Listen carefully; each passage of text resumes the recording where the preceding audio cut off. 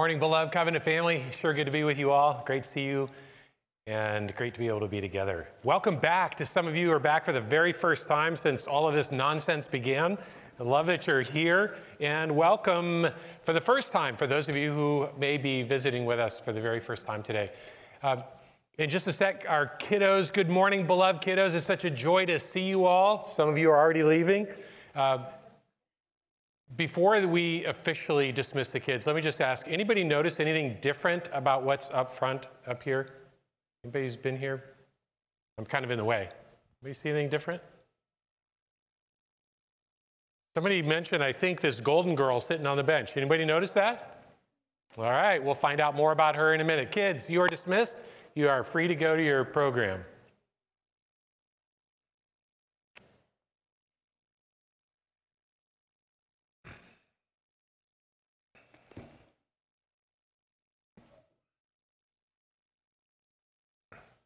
Well, for some reason, I was thinking recently about how the evangelical church and the version of Christianity that it offers is sort of like a hot dog eating contest. I don't know if that had to do with the Super Bowl coming up tonight, and I imagine that some people are kind of going to approach the snack table like a hot dog eating contest, especially when it's those little hot dog things, and it's easy to pack away a dozen or two. So this is actually the connection that I was thinking about. In 2013, Joey Chestnut won the world record by eating 73 hot dogs at the International Hot Dog Eating Contest. Can you imagine? Doesn't just about everything about that seem wrong? Well, so here was how my thought process went.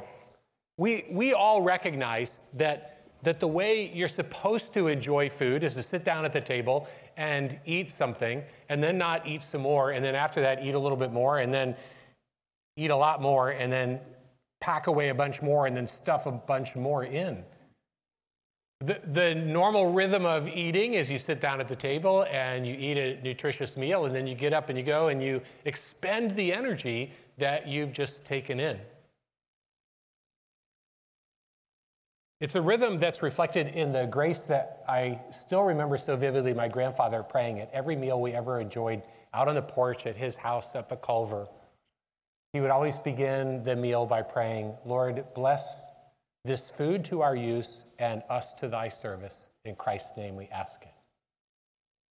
It's that us to thy service part that is completely wrong with a hot dog eating contest, and in some cases can be wrong in an imbalance in the church of an overemphasis on taking in and not so much of an emphasis on the us in thy service part. Well, a couple of weeks ago, we began a new sermon series in the book of Philippians. And in the opening verses, as we've noticed, Paul highlights the way that God works whenever the kingdom of heaven begins to break in and the Spirit begins to move among the people of God and people's lives begin to be changed. Inevitably, the effect of that other realm breaking into this realm is three simultaneous works of the Spirit taking place at the same time. There's a movement toward community as the Spirit brings us together in love. There's a movement toward maturity as the Spirit grows us up together in love. And then there's a movement toward ministry as the Spirit sends us out together in that same love.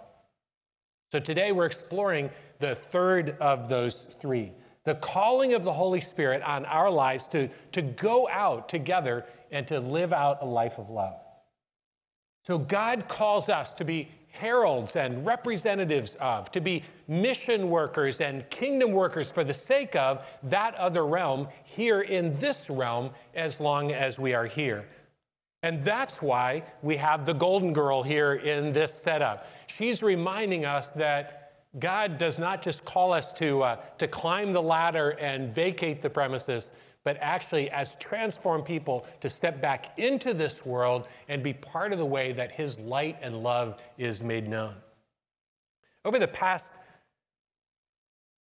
month or two, I have been reading the wonderful little devotional book called A Testament of Devotion by Walter Kelly. I would really highly recommend it. And these are some of the things he writes. There is an experience of the eternal breaking into time that transforms all of life into a miracle of faith and action. The inward life and the outward concern are truly one. The joy that we know in the presence is not only our little private subjective joy pocketed away from others, a private gift from a benevolent and gracious God. It is the joy and peace and serenity, which is the divine life itself, and we are given to share that joy. The experience of divine presence wholly satisfies, and we may, like those on the Mount of Transfiguration, want to linger there forever and never return to the valleys of men where there are demons to be cast out. But there is more to the experience of God than that of being plucked out of the world. The fuller experience is of a love which also sends us back into the world. Jesus said, as the Father sends me, so I am sending you. So let's look at how that theme comes through in the passage that we're looking at today, which is Philippians chapter 1, verses 12 to 18. So as we turn there, let me just provide you with a little bit of context. We learn from this passage that Paul is writing to the Philippians from somewhere else in some place where he is in chains. So he's incarcerated, imprisoned somewhere. And we aren't sure exactly where or when Paul wrote this letter, but the strongest evidence is that it was during one of the two times that he was imprisoned by Emperor Nero in Rome. This is a prison cell in the Tullianum, where Paul was traditionally believed to have been imprisoned when he was in Rome. This is on the Capitoline Hill, right at the end of the Roman Forum in the very center of Rome. And I got the privilege of going and seeing this a year and a half ago. It was really moving to be able to be there. So it could be that this is where Paul dictated his letter to Timothy that was sent on to the Philippians. Or he may have been held in one of the hundreds of rooms inside Emperor Nero's Golden Palace, which sat perched on the hill where I took this picture, overlooking where the Colosseum would be built just a few years later. It's also possible that he wrote this letter when he was under house arrest, when he first arrived in Rome. This is described in the very last chapter of the book of Acts, you may remember, where Paul talks about being under Roman guard, but he is in his own house and he's able to welcome visitors who come and see him while he's still under guard and chained. So let's listen to what Paul writes in Philippians chapter 1, verses 12 to 18, as Paul, wherever he is chained up and guarded by the elite group of soldiers who served as Emperor Nero's bodyguard and his palace security. Now, I want you to know, brothers and sisters, that what has happened to me has actually served to advance the gospel. As a result, it's become clear throughout the whole palace guard and to everyone else that I am in chains for Christ. And because of my chains, most of the brothers and sisters have become confident in the Lord and dare all the more to proclaim the gospel without fear.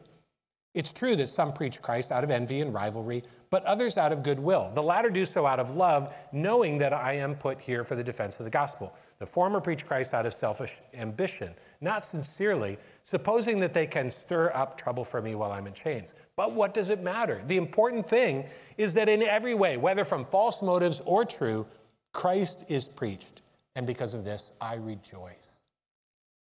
So what did you notice as I read through those passages? There's a lot that's packed in here, and some of the themes, including specifically the theme of the division within the church and how the gospel addresses those things, those are things we're going to need to wait a few weeks to address. But there are three things that I think come through really strongly in this passage that are connected with this idea of wherever it is that the kingdom breaks in, the Spirit moves to send us out into the world as kingdom representatives. So let's go back and notice those together. Here's idea number one. Even when we are confined, the gospel is not. Even when we are confined, the gospel is not. Look at chapter 1, verse 12. And now I want you to know, brothers and sisters, that what has happened to me has actually served to advance the gospel. Paul uses a pun here. I'm sure you knew that Paul punned often in his writing, and I'm sure that has only increased your regard for him. So Paul uses a pun here to surprise his ministry partners with the news that his ministry is carrying on and the gospel is going forward, even though he is stuck in prison somewhere. What we expect him to say is, what has happened to me has actually served to hinder, proskope, the gospel. But what he writes is, what has happened to me has actually served to advance, prokope, the gospel. So after traveling over 10,000 miles to more than 50 towns and cities throughout 2 different continents, now Paul is stuck in chains in a prison in Rome. You would think it would have put an end to his ministry. But Paul has learned the lesson that no matter where we are and what our circumstances, God still brings people into our lives in order for them to be touched through us by the gospel. It was common during the Roman Empire for prisoners to actually be chained directly to the guards who watched over them.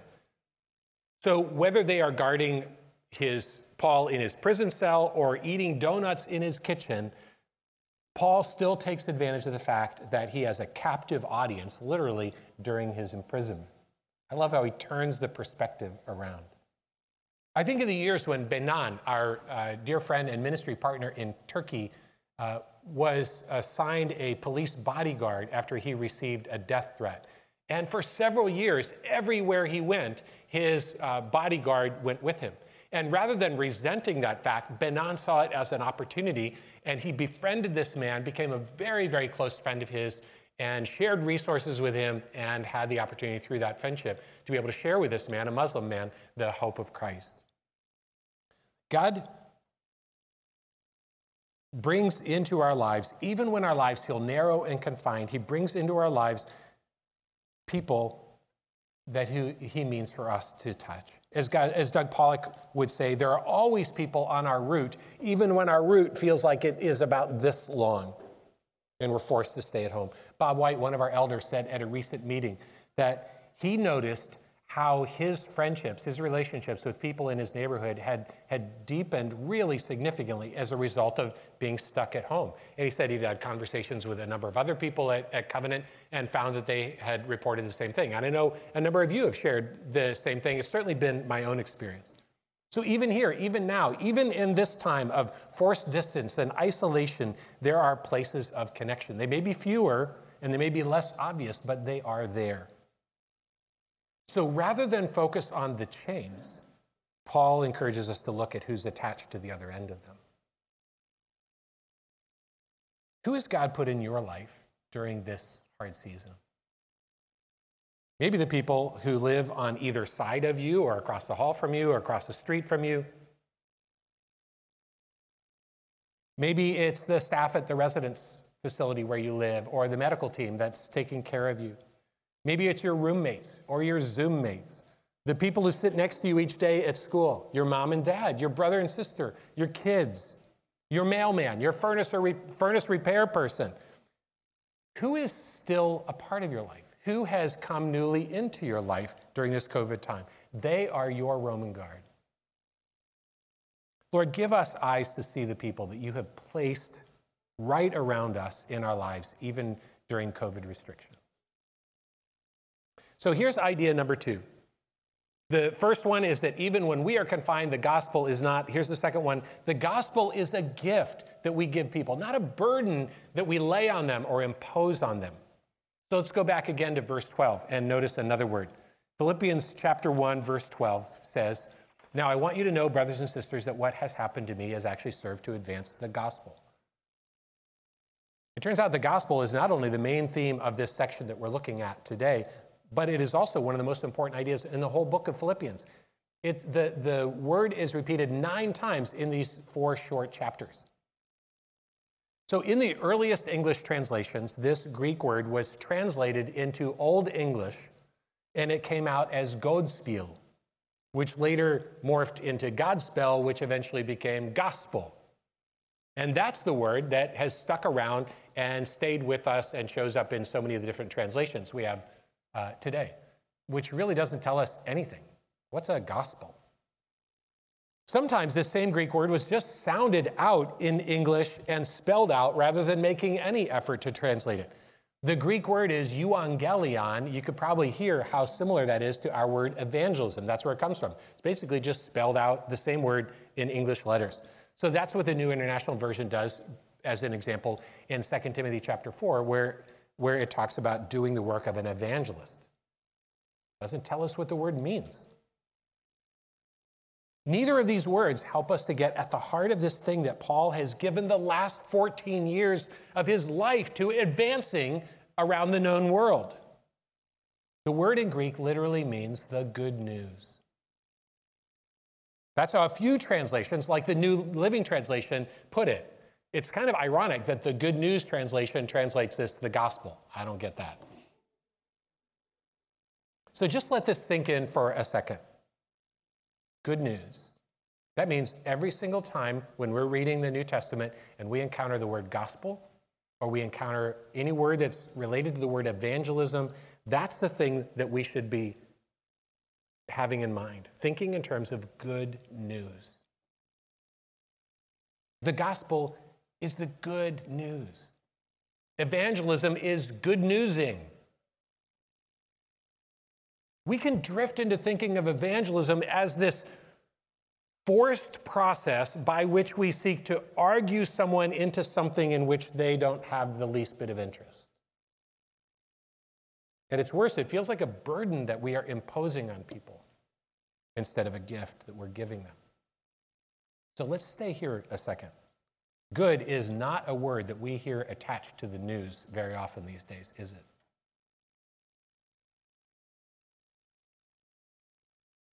So in a world that is stressed out and fearful and frightened and frustrated and lonely, we have genuinely good news to tell. We have news of something that's desirable, something that's hopeful, something that's powerful, something that is beautiful. News of something that has changed our lives and something that can change the life of the person that we are speaking with as well. So what is this good news that we have to offer the world? Well, since about 1940 or 1950, the evangelical church has defined the good news as something along the lines of believe the gospel and you'll be forgiven for your sins, and when you die, you'll go to heaven. Well, yeah, while that's true, technically speaking, that's about like saying the Super Bowl is just a bunch of grown men playing catch. I mean, technically speaking, that is all the Super Bowl is, but that doesn't begin to capture the whole story of what's going on. So what is the good news? Well, just according to what Paul has written in these 4 chapters, we're given all kinds of clues, and as we piece them together, what the news that we are given is absolutely amazing. It starts with an incredible claim that at the center of human history stands a person who was both God and man, unlike any other human being. 2,000 years ago, he visited the earth, and that visit changed everything. With his life and death and his resurrection from death to life, he declared himself and demonstrated himself to be the King of Kings and to begin to spread his kingdom around this world. And someday he will return, and when he does, he himself will wrap up human history, at the center of which he stands. He will gather together all things under his rule, placing all things under his feet. Philippians chapter 2, verses 9 to 11. At the name of Jesus, every knee will bow and every tongue confess that Jesus Christ is Lord, to the glory of God the Father. The good news centers on this incredible person of Jesus. That's why 3 different times during these verses that we're looking at this morning, Paul uses preach Christ interchangeably with share good news. If we ever give some version of the news that doesn't have Jesus as its center, doesn't have Jesus as the primary message that we are conveying, then we're missing it. You may be aware that the expression good news was used in the Roman Empire whenever something momentous happened in connection with the Roman emperor. The day of his birth, or the day of a major military victory, or the day of his ascension to the throne. So remember that Paul is writing from Rome to Little Rome, essentially. Philippi was a Roman city with Roman citizens that was overrun with a cult of worshipers worshiping the Roman emperor. So there is absolutely no coincidence. Paul is being really intentional here of using this Roman term to describe good news of an altogether different and greater sort. It isn't Augustus or Tiberius or Claudius or Nero whose birth and victory and ascension to the throne stand at the center of human history. Not at all. It is the miraculous birth and the victorious death and the glorious ascension of Jesus. Jesus, whose return we await with longing. That is the heart of the incredible good news that we have to share. And that isn't all. That's just the beginning of it. Connected to that incredible claim about that incredible person is an incredible invitation that we can come to know this God King, that we can enter into a relationship of love with him, and that we can become part of his kingdom forever. Chapter 3, verses 7 to 9, knowing Christ Jesus, my Lord, gaining Christ, being found in him. It is a relationship of far greater value than anything else the human experience has to offer, anything else on this human plane. 3 verse 8, I consider everything a loss, everything compared to the surpassing greatness of knowing Jesus. It's a relationship that not only brings us into intimacy with God, but it also brings us into rich and beautiful relationship with one another, with our fellow believers in Christ. It brings us into a koinonia, a fellowship of affection, a partnership of mission that is a foretaste of that coming kingdom.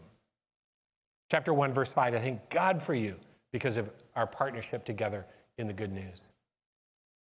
Incredibly, our footing in this relationship is based entirely on his effort and not on ours, as he offers his life as a perfect sacrifice in our place, the innocent in place of the guilty, not only to purchase our forgiveness, but to purchase our lives and to reconcile us to God, bringing us into relationship with him. All we need to do is trust his work and receive his gift. Chapter 3, verse 3, we put no confidence in the flesh. 3, verse 9, we have a righteousness that comes from God and is by faith. And at the heart of this relationship stands an incredible promise. That when we say yes, when we entrust our lives into the hands of Jesus the King by faith, then his Spirit begins a work in us, a work of transformation in us, making us, each of us, more and more into the likeness of the very King that we have given our lives to and whom we seek to know and to love and to follow, transforming us together into citizens who are more and more fit for participation in that other heavenly realm. Chapter 1, verse 11, filled with the fruit of righteousness that comes from Jesus. 2, verses 3 to 5, our attitude more and more becoming the same as that of Jesus.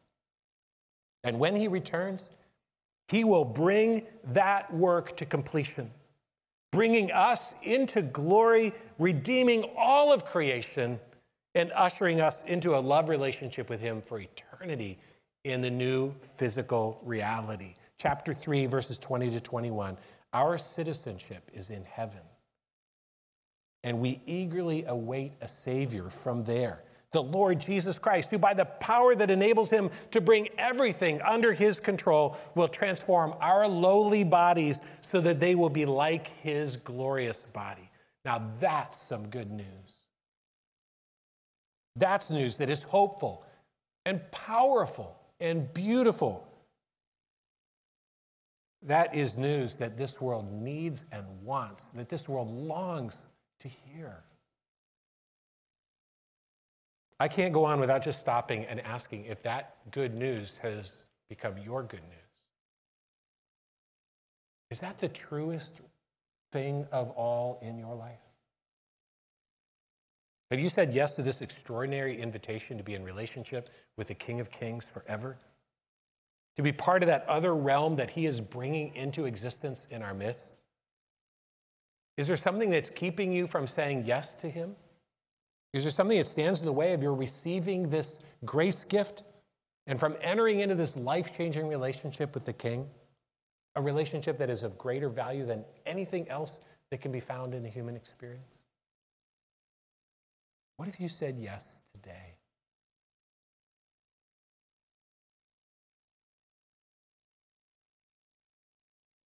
Where here's the final thing that I want to remind you of that comes from this passage. Idea number 3, news is for telling, especially good news.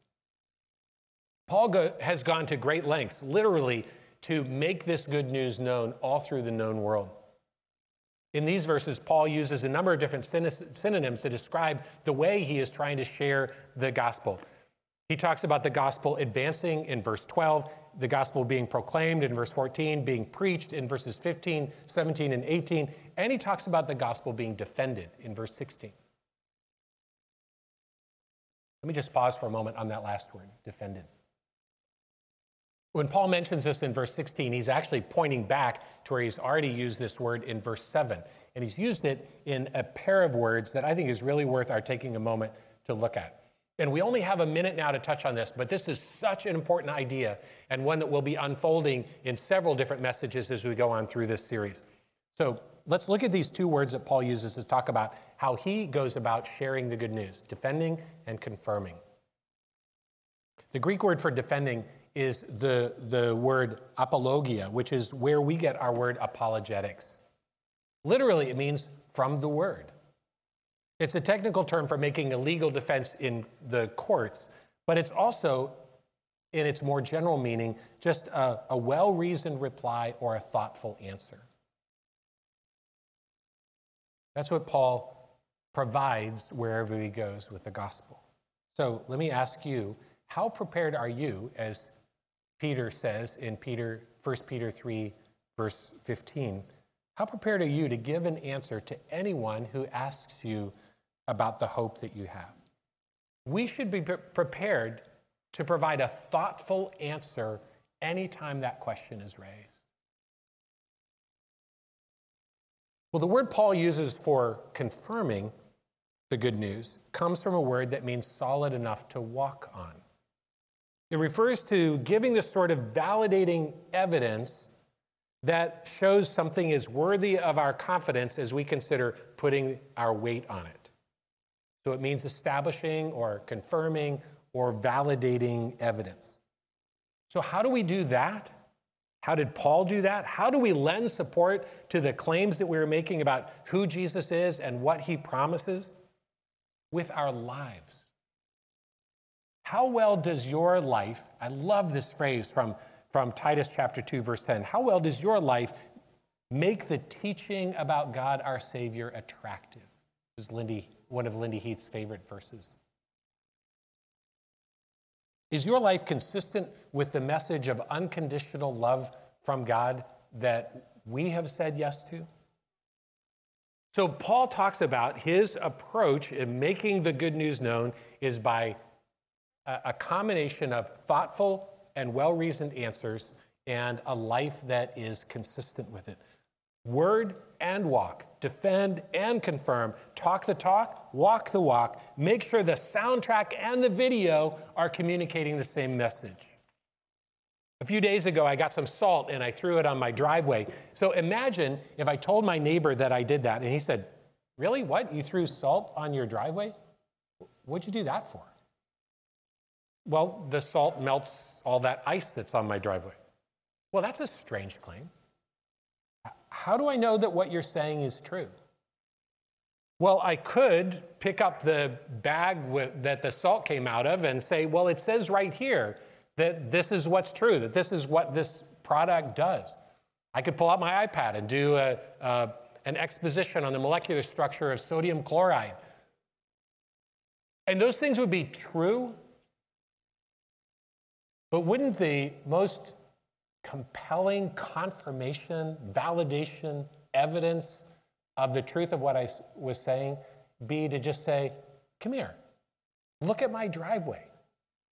The salt works. The ice is melting. So imagine that I told my neighbor the good news about Jesus, and he said, Really? You believe in someone who died 2,000 years ago, and you believe that he was divine, and you believe that somehow through this death that he died, that he accomplished something that made you right with God and brought you into a relationship with him? Really? Where are you getting that? Well, I could say, well, look, here are the instructions. This is what it says. This is what the manufacturer says is true. This is what the Bible says is true. And that would be legitimate. I could pull out my iPad and I could do a word study on the Greek expression salt of the earth and try to convince him that way. But wouldn't the most compelling evidence of all just be to say, come here, look at my life. The gospel works. The gospel melts hearts.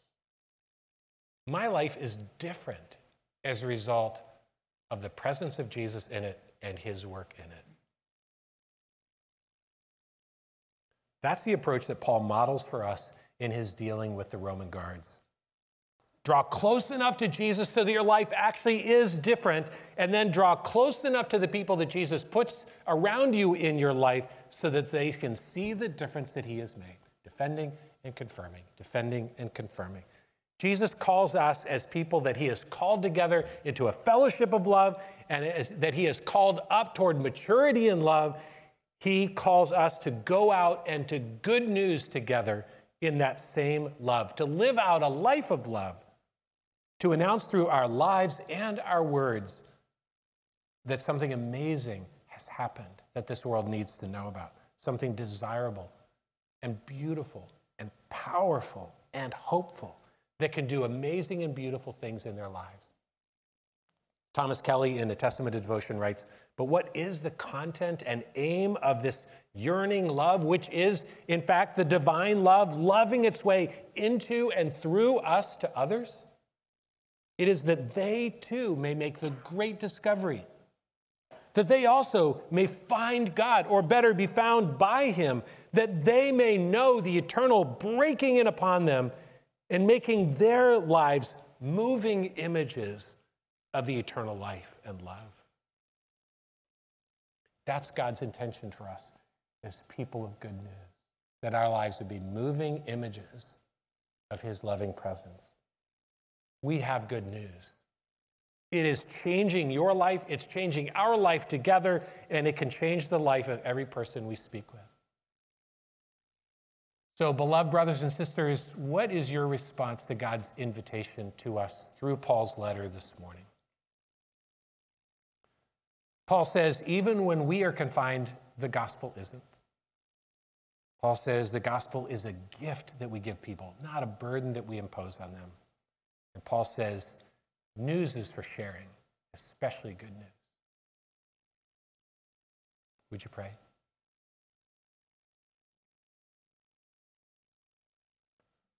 Lord, we thank you for the life and the light of your presence within. Thank you for the transforming work that you have done in us through Jesus. And Lord, we turn our eyes from you to this world that you've placed around us, to the nations around us, to the people who don't have this hope.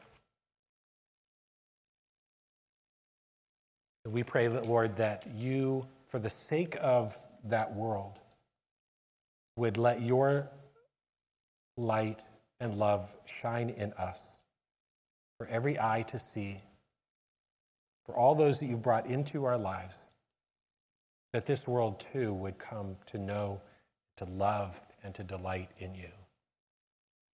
We offer ourselves and we pray this in Jesus' name. Amen.